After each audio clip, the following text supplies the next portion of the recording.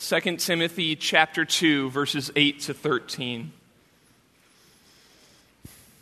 Remember Jesus Christ, risen from the dead, the offspring of David, as preached in my gospel, for which I am suffering, bound with chains as a criminal.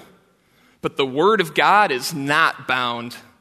Therefore, I endure everything for the sake of the elect, that they also may obtain the salvation that is in Christ Jesus with eternal glory.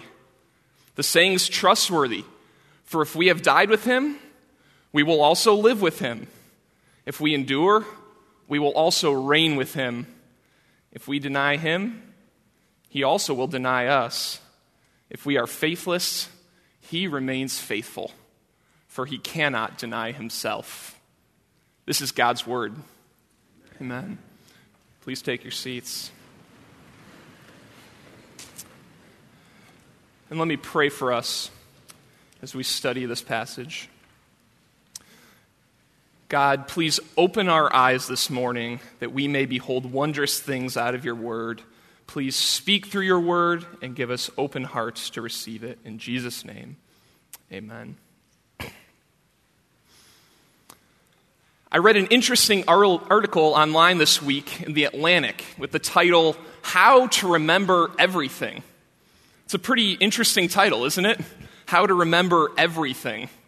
My interest was piqued, and it describes these memory athletes, as they call them, who compete in memory championships both here nationally and worldwide. I didn't even know such a thing existed, but apparently it does. These memory athletes can accomplish these amazing feats of memory. Here are a few examples. One woman was able to memorize a 50-line poem in just 15 minutes, word for word. Or another man who memorized the order of an entire deck of cards, 52 cards, in just 19 seconds. I'm not sure I could flip through a whole deck of cards in 19 seconds, but somehow he could remember the entire order. Somehow these people are able to remember incredibly complex pieces of information in very small amounts of time.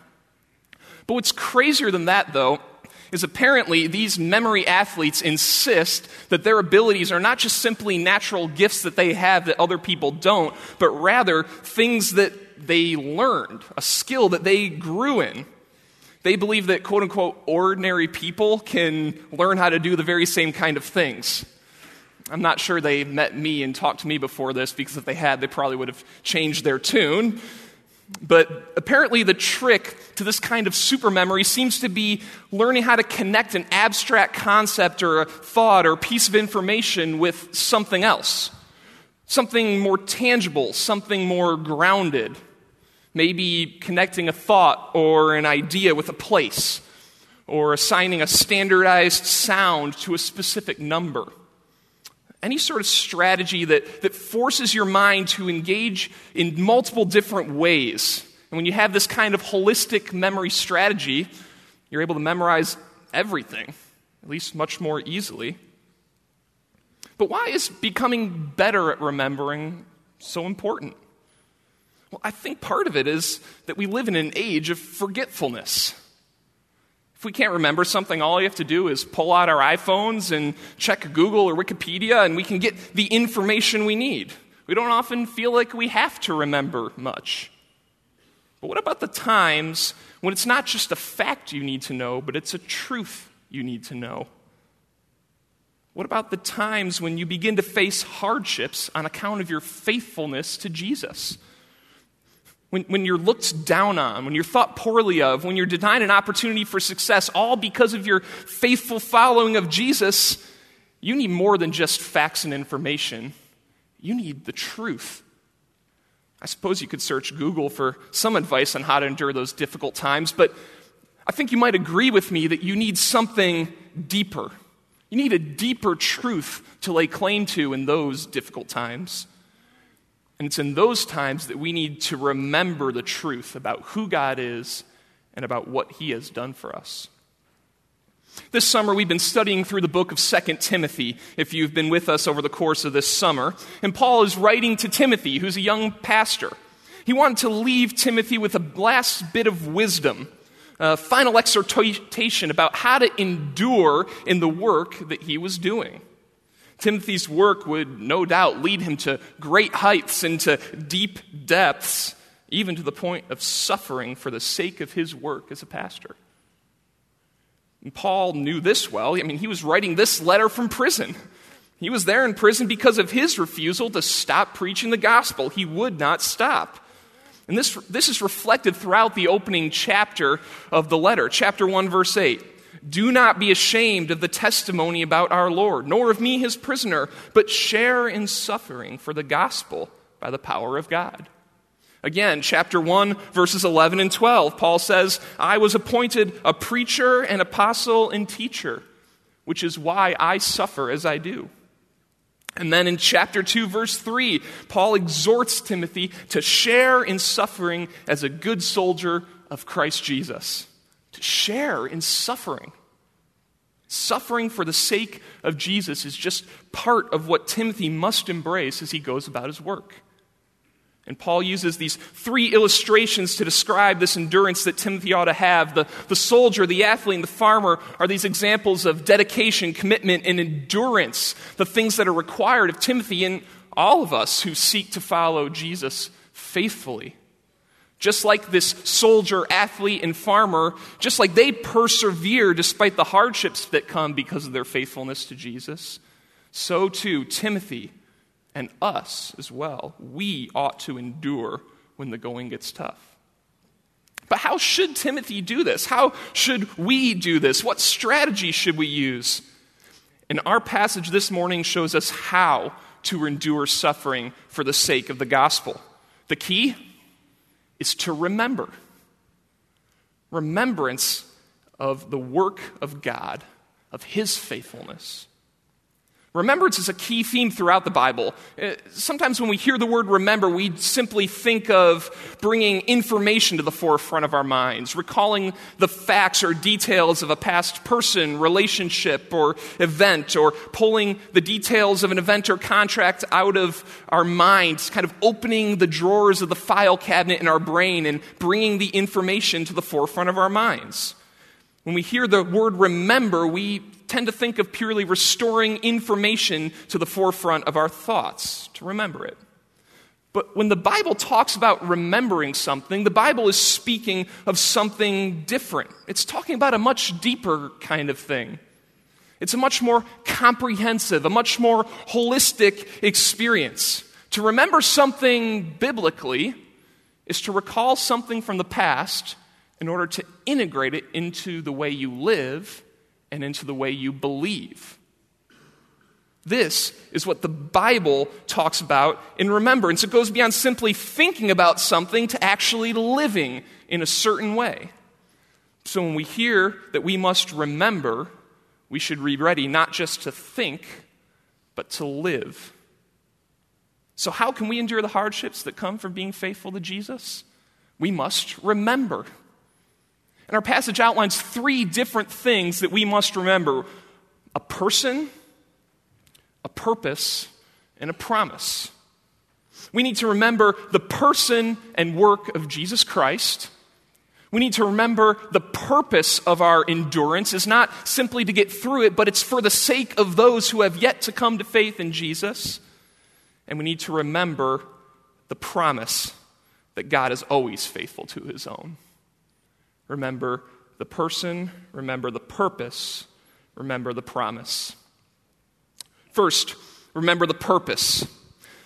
Paul exhorted Timothy in chapter 2, verse 3 to share in suffering as a good soldier of Christ Jesus. Now, in verse 8, he says, remember Jesus Christ, risen from the dead, the offspring of David, as preached in my gospel. The first thing we must do to endure suffering for the sake of the gospel is to remember the person and work of Jesus Christ. This is the main theme of the gospel that Paul preached again and again, over and over. He didn't preach a gospel that was simply convenient for his time or place. He didn't preach a gospel that just sounded good in the moment but lacked the power to actually change anything. No, Paul preached the good news about Jesus Christ, that he died, but that he rose again from the dead on the 3rd day. This is no weak, powerless gospel. This is the kind of earth-shattering reality that has the power to change people, to bring the dead to life. Since Jesus was raised from death itself, death no longer has dominion over him. And if Jesus has already defeated death by being raised to life, then Timothy doesn't have to fear death, and neither do you or I. We do not need to fear the consequences of hardships that come from being faithful to the gospel. Even the last enemy, even death has been defeated. What an encouragement it is to remember this truth. No matter what happens to God's people, their place with Jesus is always secure. Jesus was risen from the dead and also descended from David. He was the promised Messiah. Jesus wasn't just an ordinary historical figure or some blip on the radar or God's plan B. No, he was the promised Messiah. He was the one that his people longed for years and years and generations. They looked forward to this Messiah coming to save them from their sins. And so when we remember Jesus, we don't simply remember the 33 years that he lived here on earth, but the whole of redemptive history and how it finds its climax, its pinnacle in Jesus. God had a plan to redeem his people to himself. He had been at work to draw his own to himself ever since sin first came into the world. He is Jesus Christ, risen from the dead, the offspring of David. This is the gospel that we must remember. This is the gospel that has the power not just to shape our thoughts, but our lives and our beliefs. This is the gospel that Paul preaches. It's the good news. The good news that sinners can be saved through Jesus Christ. You and I are saved through Jesus alone. This is the good deposit that must be guarded. When we celebrate the Lord's Supper together, we remember Jesus Christ in this way. We eat the bread to remember his body that was broken for us. We drink the cup to remember his blood that was shed for us. Jesus said, "Do this in remembrance of me." He knew that we would need a tangible reminder of his sacrifice for us. And he gave us this sign so we could remember his redemptive work on our behalf. And this is a remembrance that goes far just beyond thinking about Jesus and knowing about him. This is a remembrance that shapes our beliefs and our actions. This is why we have the chance during the Lord's Supper to ask the Spirit to search our hearts and to confess our sins and ask for forgiveness of them before the Lord. This act of remembrance leads us into repentance. It shapes us. It molds us. It teaches us how to live. It actually transforms our lives. This is remembering Jesus Christ. We remember him on the cross, and it shapes the way we think, the way we believe, the way we act. Coming to church is another important way we remember Jesus. Maybe you even participate in a small group or attend a midweek church program. These are really important ways to remember Jesus, but we also need to make sure that we remember Jesus not just when we come to church, but at all times, and especially when the going gets tough. If we're honest with ourselves, we very easily forget about Jesus when things get hard, don't we? When suffering comes, it clouds our vision. We stop thinking about how to be self-sacrificing and we start thinking about how to be self-serving. It's as if we're in our house, instead of looking through windows that are normally clear, we're looking back at mirrors that reflect ourselves straight back at us. All we can see in those times are our immediate circumstances, our current state, the present suffering that we're facing. And it's in those times we need to be very careful and very purposeful about remembering the person of Jesus Christ. When we remember Jesus in those times, we can't help but see our hardships in light of the hardships that Jesus suffered on our behalf.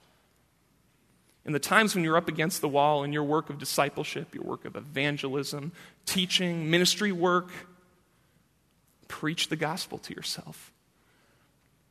Remember Jesus. Remind yourself of the basic truths of the gospel, that Jesus died, but that he was raised from the dead, that he indeed is the one God promised would save us from our sins. Maybe it's memorizing a few Bible verses and keeping them at the ready. 2 Corinthians 5:17, Galatians 2:20, John 3:16. Memorize these verses. Say them out loud to yourself in the most difficult moments. Pray through them when the going gets tough so that you remember what Jesus has done for you. Preach the gospel to yourself. Remember the person and work of Jesus Christ. We need to remember the person, and we also need to remember the purpose. Verses 9 and 10. I am suffering, bound with chains as a criminal, but the word of God is not bound. Therefore, I endure everything for the sake of the elect, that they also may obtain the salvation that is in Christ Jesus with eternal glory. To endure the hardships that come from being faithful to the gospel, faithful to Jesus, we must remember that the purpose of our ministry efforts, the purpose of this faithfulness, the purpose of the suffering that we face is not so that we just get through it, but it's so that those who do not yet believe would come to faith in Jesus. We need to remember this purpose.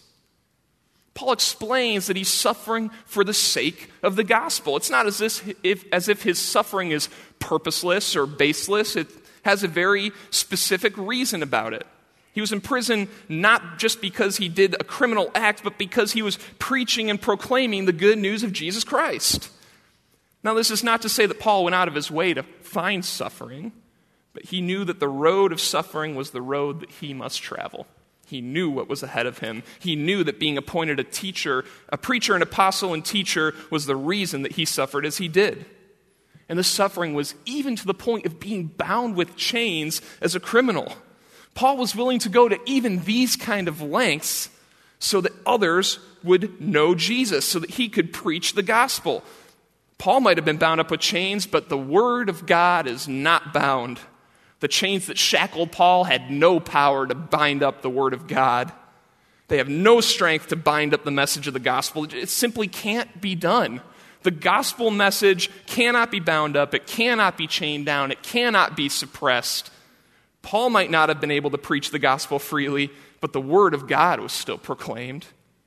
His suffering was no barrier, and he was willing to take on whatever came his way because of this firm belief that he had that his suffering was for a purpose. When Jim Elliot was 22 years old, he wrote a line in his journal that has now become famous. You can see it in a wonderful mural in the Lower Beamer Center at Wheaton College. He is no fool who gives what he cannot keep to gain what he cannot lose. Even at that young age of 22 years old, Jim Elliot had the mindset of being willing to go to whatever lengths were necessary in order to share the gospel with those who didn't know it. He ended up going to Ecuador as a missionary to the Waorani people, a group known for their violence toward outside visitors.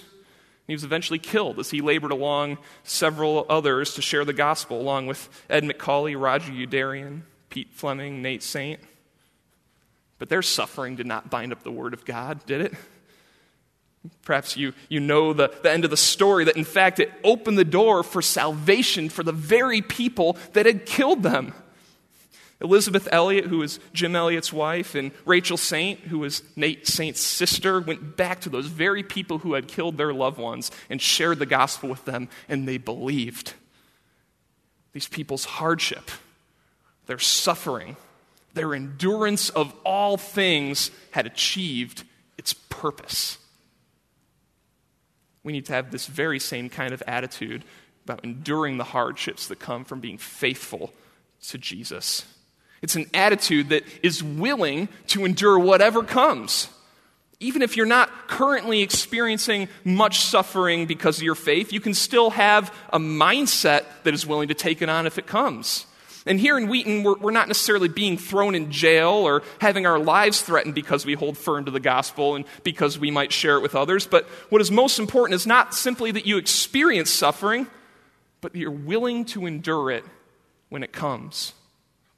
We ought to have the same attitude as Paul, the same mindset as Jim Elliot and those other missionaries. We must be willing to take on whatever consequences come from proclaiming and holding fast to the gospel no matter what. Maybe it means you'll lose out on a promotion. Or maybe it means you'll have to endure ridicule from your friends and neighbors when you explain why church is a priority over your children's sports or other activities. Or maybe you'll have to live on less because you're committed to giving sacrificially to ministry efforts both here at the church and around the world. Perhaps it's even in those times of hardship that the gospel will flow out of us all the more powerfully. So friends, let's not shy away from taking on suffering. Let's not shy away from experiencing it. Let's have an attitude that's willing to take on whatever comes our way, whether good or bad. Therefore, I endure everything for the sake of the elect, that they also may obtain the salvation that is in Christ Jesus with eternal glory. Perhaps the most incredible part of what Paul says here is not simply that he's willing to endure suffering, but it's the purpose of why he's willing to do it. Paul doesn't endure simply because he thinks he's supposed to or because of some abstract theological concept. No, he endures everything that comes for the sake of the elect. His love for others trumps everything else. It's not about him, it's about them. It's for the sake of those who have yet to believe.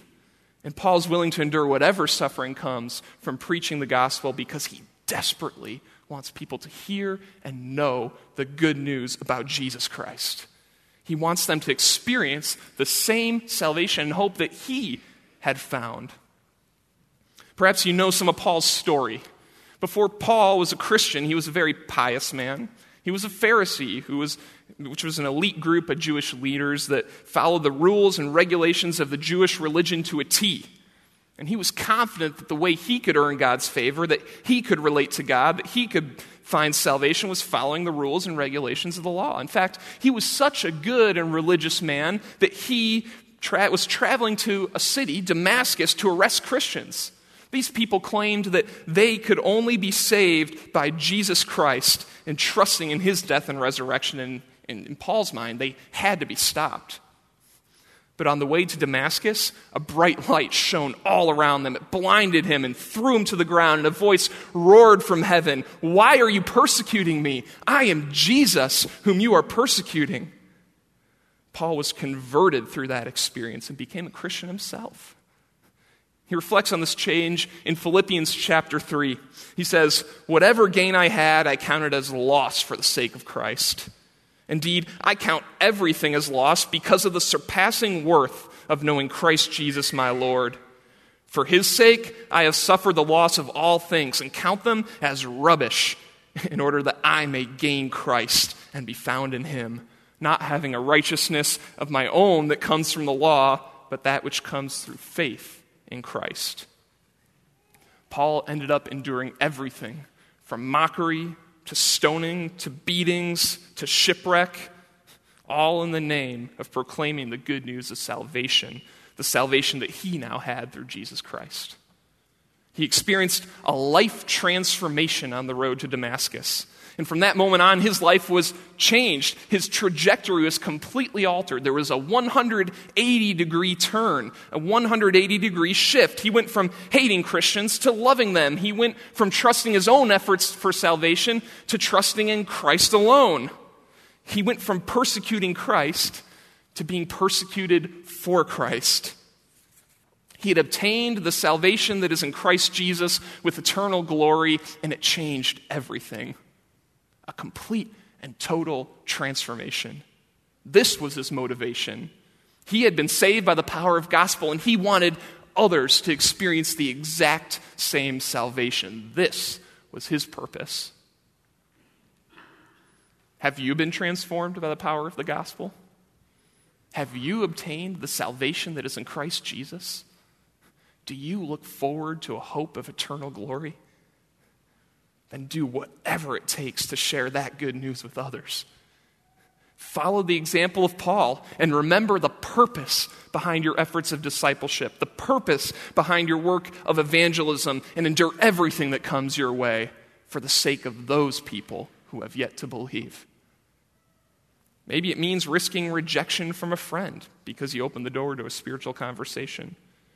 Maybe it means starting a Bible exploration group at your office and risking the distrust of your boss or coworkers. Maybe it means getting in the trenches and doing the hard work of trying to share the gospel with a family member who has walked away from the faith. These things are all difficult, and they will cost you something. But isn't that all worth it? That they might hear and know and believe in Jesus? Who are the people in your life that desperately need to hear and believe the gospel? Is it a friend, a family member, a coworker, a neighbor? When we remember the purpose behind our work of discipleship, evangelism, ministry, we can take on everything that comes our way, whether good or bad.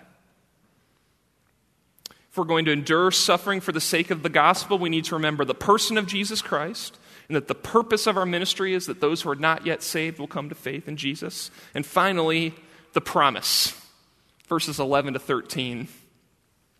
The saying is trustworthy, for if we have died with him, we will also live with him. If we endure, we will also reign with him. If we deny him, he also will deny us. If we are faithless, he remains faithful, for he cannot deny himself. We need to remember this promise, that God will remain faithful to his people because of who he is. Remember the promise. Our passage concludes with a trustworthy saying. We have this trustworthy saying that encourages us about God's faithfulness to his people. You can see in your Bibles that these lines are separated out into 4 lines like the poetry that you might see in the book of Psalms. Well, these 4 lines were most likely part of a common song or hymn that Paul and Timothy would have known and others might have sung. And each of these 4 lines teaches us something about God's character. The first line says that if we have died with him, we will also live with him. And this isn't talking about literal bodily death, although Paul certainly encourages Timothy to be willing to go even to the point of death, if need be. We saw that in verses 9 and 10, but here he has something different in mind. What Paul is getting at here is a spiritual unity with Christ in his death.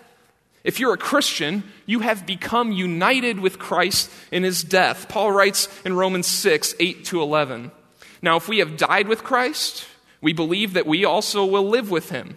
We know that Christ, being raised from the dead, will never die again. Death no longer has dominion over him. For the death he died to sin once for all. But the life he lives to God. So you also must consider yourselves dead to sin and alive to God in Christ Jesus." This is the spiritual state of the Christian. If we have put our complete hope and trust and faith in Christ alone, we have put to death our former way of living. We no longer live for sin, we live for Christ. And just as Jesus Christ rose from the dead and will never die again, we believe that if we have put our faith in Christ alone, we too are raised to spiritual life. This is a promise to remember. If we have died with him, we will also live with him. If we endure, we will also reign with him. The second line of this trustworthy saying brings its connection with suffering for the sake of the gospel into sharp focus. We who have put our faith in Christ and endure to the end will not only live with Christ, we will reign with him. We must endure the troubles that come with holding firm to the gospel. This means that we must remain steadfast, even if it means persecution. We must stay behind. We must stay behind when others take the easier path. We must firmly hold to this gospel. But here's the good news of this promise, that our suffering does not have the final word. If we endure, if we hold firm to the end, we will reign with Christ. I'm reminded of what the writer of Hebrews says in chapter 10, verses 35 and 36. "Therefore, do not throw away your confidence, which has a great reward. For you have need of endurance, so that when you have done the will of God, you may receive what is promised. If we endure, we will also reign with him." This is another promise to remember. Because yes, we will experience difficulty in this life, but suffering does not have the final word. In fact, this is the pattern of the kingdom of God, that suffering precedes glory. So don't give up. Don't give in. The hardships and suffering that you are experiencing right now and that you may experience in the future, Those sufferings that you experience on the account of Christ, they do not have the final word. In the Christian life, suffering comes before glory. Dark comes before dawn. As Paul wrote in 2 Corinthians chapter 4, he says, "So we do not lose heart.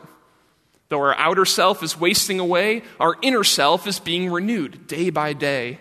For this light momentary affliction is preparing for us an eternal weight of glory beyond all comparison, as we look not to the things that are seen, but to the things that are unseen. For the things that are seen are transient, but the things that are unseen are eternal." So don't give up. Don't give in. Do not lose heart. Look to Jesus Christ and endure. Don't let the hardships that come with being faithful to Jesus keep you from enduring to the end, because if we endure, we will also reign with him. If we have died with him, we will also live with him. If we endure, we will also reign with him. And now a warning. If we deny him, he also will deny us. This is a contrast to the promise that comes with our endurance. It's the warning that comes as a result if we deny Jesus. This is the exact opposite of enduring to the end. It's a denial to the very end. We can deny Jesus in many different ways. We can deny his name. We can give up faith in him completely. Or we can even deny him by saying one thing, but then denying him by our actions. And if we deny Jesus to the end, this saying is trustworthy, that he also will deny us. This is a sobering reality, one that hits close to home, because if you're anything like me, you probably realize that you've denied Jesus. We've all denied him in some way or the other, and sometimes it's by casually shifting our conversations away from the gospel. We don't want anything to do with him.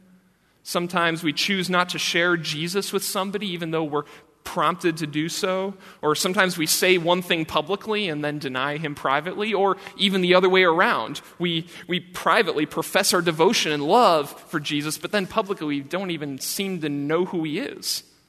We've all denied Jesus. It should be a sobering reality for us all.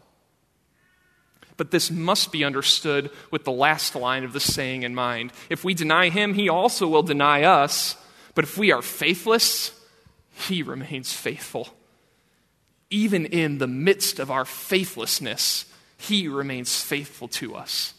He is a faithful God. He's the God that said about himself, the Lord, a God merciful and gracious, slow to anger, and abounding in steadfast love and faithfulness. He is a faithful God, and he cannot deny himself. So even when we're faithless, when we lack faith, he remains the same constant, faithful God that he is.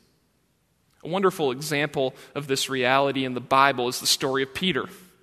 Jesus had been betrayed and arrested and brought into the high priest's house. And this is how Luke puts it then in his gospel. That Peter was following at a distance. And when they had kindled a fire in the middle of the courtyard and sat down together, Peter sat down among them. Then a servant girl, seeing him as he sat in the light and looking closely at him, said, "This man was also with him." But he denied it, saying, "Woman, I do not know him." And a little later, someone else saw him and said, "You also are one of them."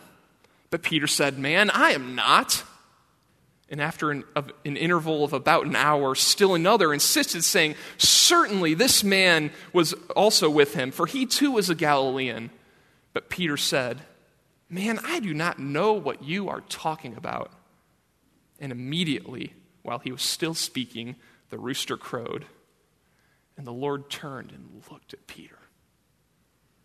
And Peter remembered the saying of the Lord, how he had said to him, "Before the rooster crows today, you will deny me 3 times."